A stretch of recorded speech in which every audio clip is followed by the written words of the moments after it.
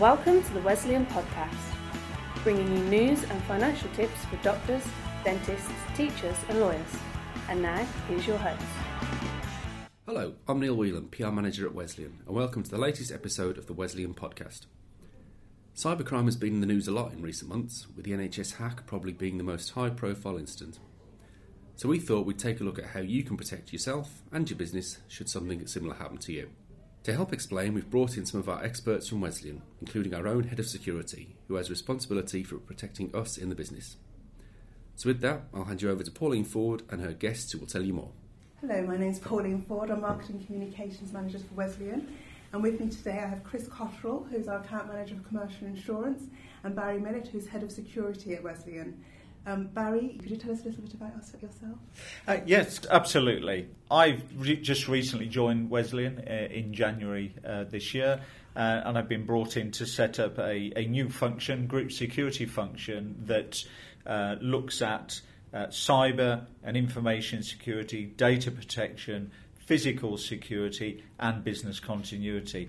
And Chris, you're quite new to Wesleyan as well. Yeah, I joined Wesleyan in 2016 in July, but I've been in the insurance industry for 14 years, and I've worked with cyber insurance now for 7 years, both on the policies and claims. And so I'm working currently with Wesleyan with the law, professional indemnity for lawyers, and obviously arm in arm with that comes with cyber, the office and management liability. Today I just wanted to talk to you about cyber insurance and an overview about cyber and the importance of security for firms. So what does cyber insurance cover that PII doesn't, first of all? Hi, Pauline.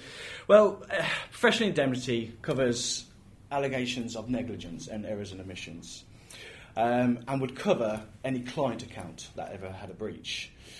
But cyber liability itself covers, for the firm, crisis management, defence costs for allegations of regulatory breaches and their penalties. It would also cover business interruption, both for the additional cost of working and any loss of net profit as a result of, say, defamation to their reputation.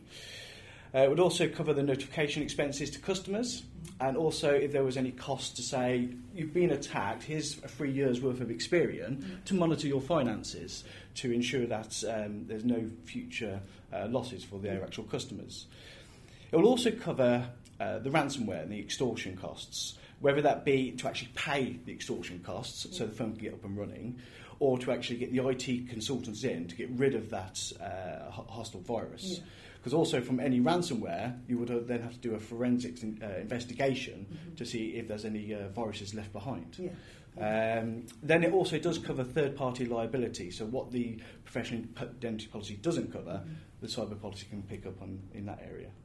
And also, I'm just thinking, because when we think of cyber and data protection, we always think about computers. But am I right in saying if someone's got files with them, so they've taken a file on the train and left it, that's covered as well?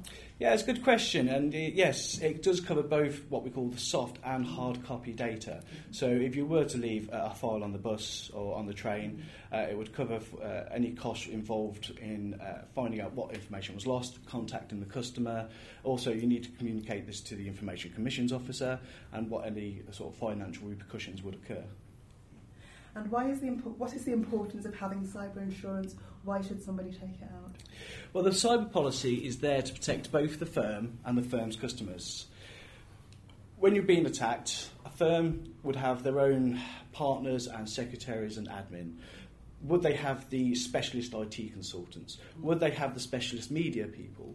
Would they have the workforce to be able to communicate to every single one of their clients, to report it to the Information Commissions Officer in good time? Yeah. To bring these people all together to help the firm, you need the insurance policy. It will cover these costs and also cover for the third-party liability costs if customers lose their monies as well. And why is cybercrime prevention essential for business? Well, the cybercrime prevention, it's better to prevent the crime actually happening in the first instance. I hear from firms all the time that we're too small, we won't get attacked, we have the best IT, we don't do conveyancing, so we won't get hit.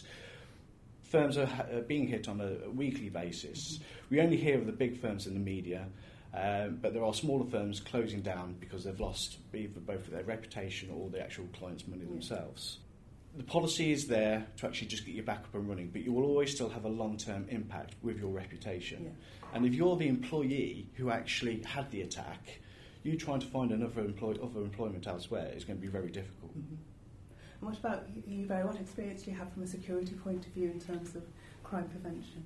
Well, cybercrime is, in my view, another crime. Yeah. So organisations should implement the adequate controls to protect against cybercrime, just as they would for loss prevention in a high street shop. So there's a whole raft of information out there that details the size of the threat to organisations, whether they be small or large. The latest National Crime Agency report really highlights the growing concern of how this crime is going to escalate. So again, it's just getting back to the basics of thinking about cybercrime as just another crime and making sure that you take the adequate steps to protect your business and your customers.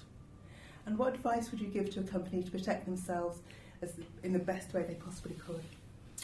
Well, myself, I always tell my clients, the easy one, always make sure you've got updated security protocols. Whether it be from your Windows or other software packages that you use. We all know that XP no longer has its security updates.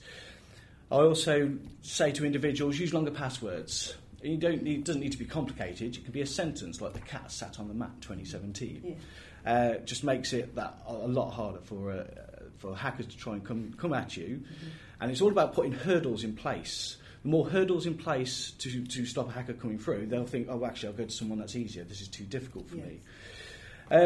When talking to your bank, and I do this on a personal level, they call me up saying, oh, hi, Mr. Cotteril, we'd like to talk to you about your bank account. Mm-hmm. What's your date of birth? Well, I don't know who this is. Yeah. Yeah. How do we get past that? So I've set up my own password at the bank that they have to verify so I know I'm talking to the right person.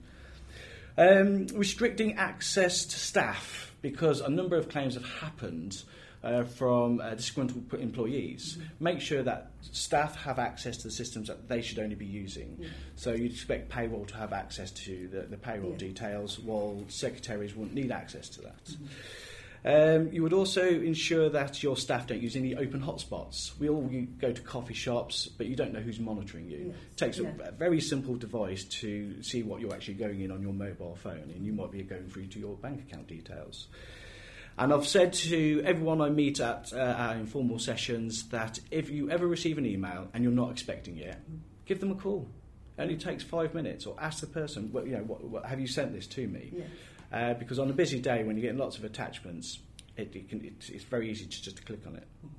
There's some really good points there, and there's a plethora of information out there to help organisations to protect themselves. But there's one area that I would encourage everybody to look at, and that's the National Cyber Security Centre's 10 Steps to Cyber Security. They really are 10 real fundamental steps that are easy to follow that will enable an organisation to protect themselves from the most common cyber threats. And that information can be viewed at www.ncsc.gov.uk. Excellent. Well, thank you both for coming to see me today. And if anyone wants further information, they can visit the Cyber and Data Insurance page on www.wesleyan.co.uk or email PIR-inquiries@wesleyan.co.uk. And that's the end of another episode. If you'd like more information about what Wesleyan has to offer, visit the website at wesleyan.co.uk or leave us a note in the comment section. And to make sure you don't miss any future episodes of the podcast, you can subscribe on iTunes. Until next time, thanks for listening.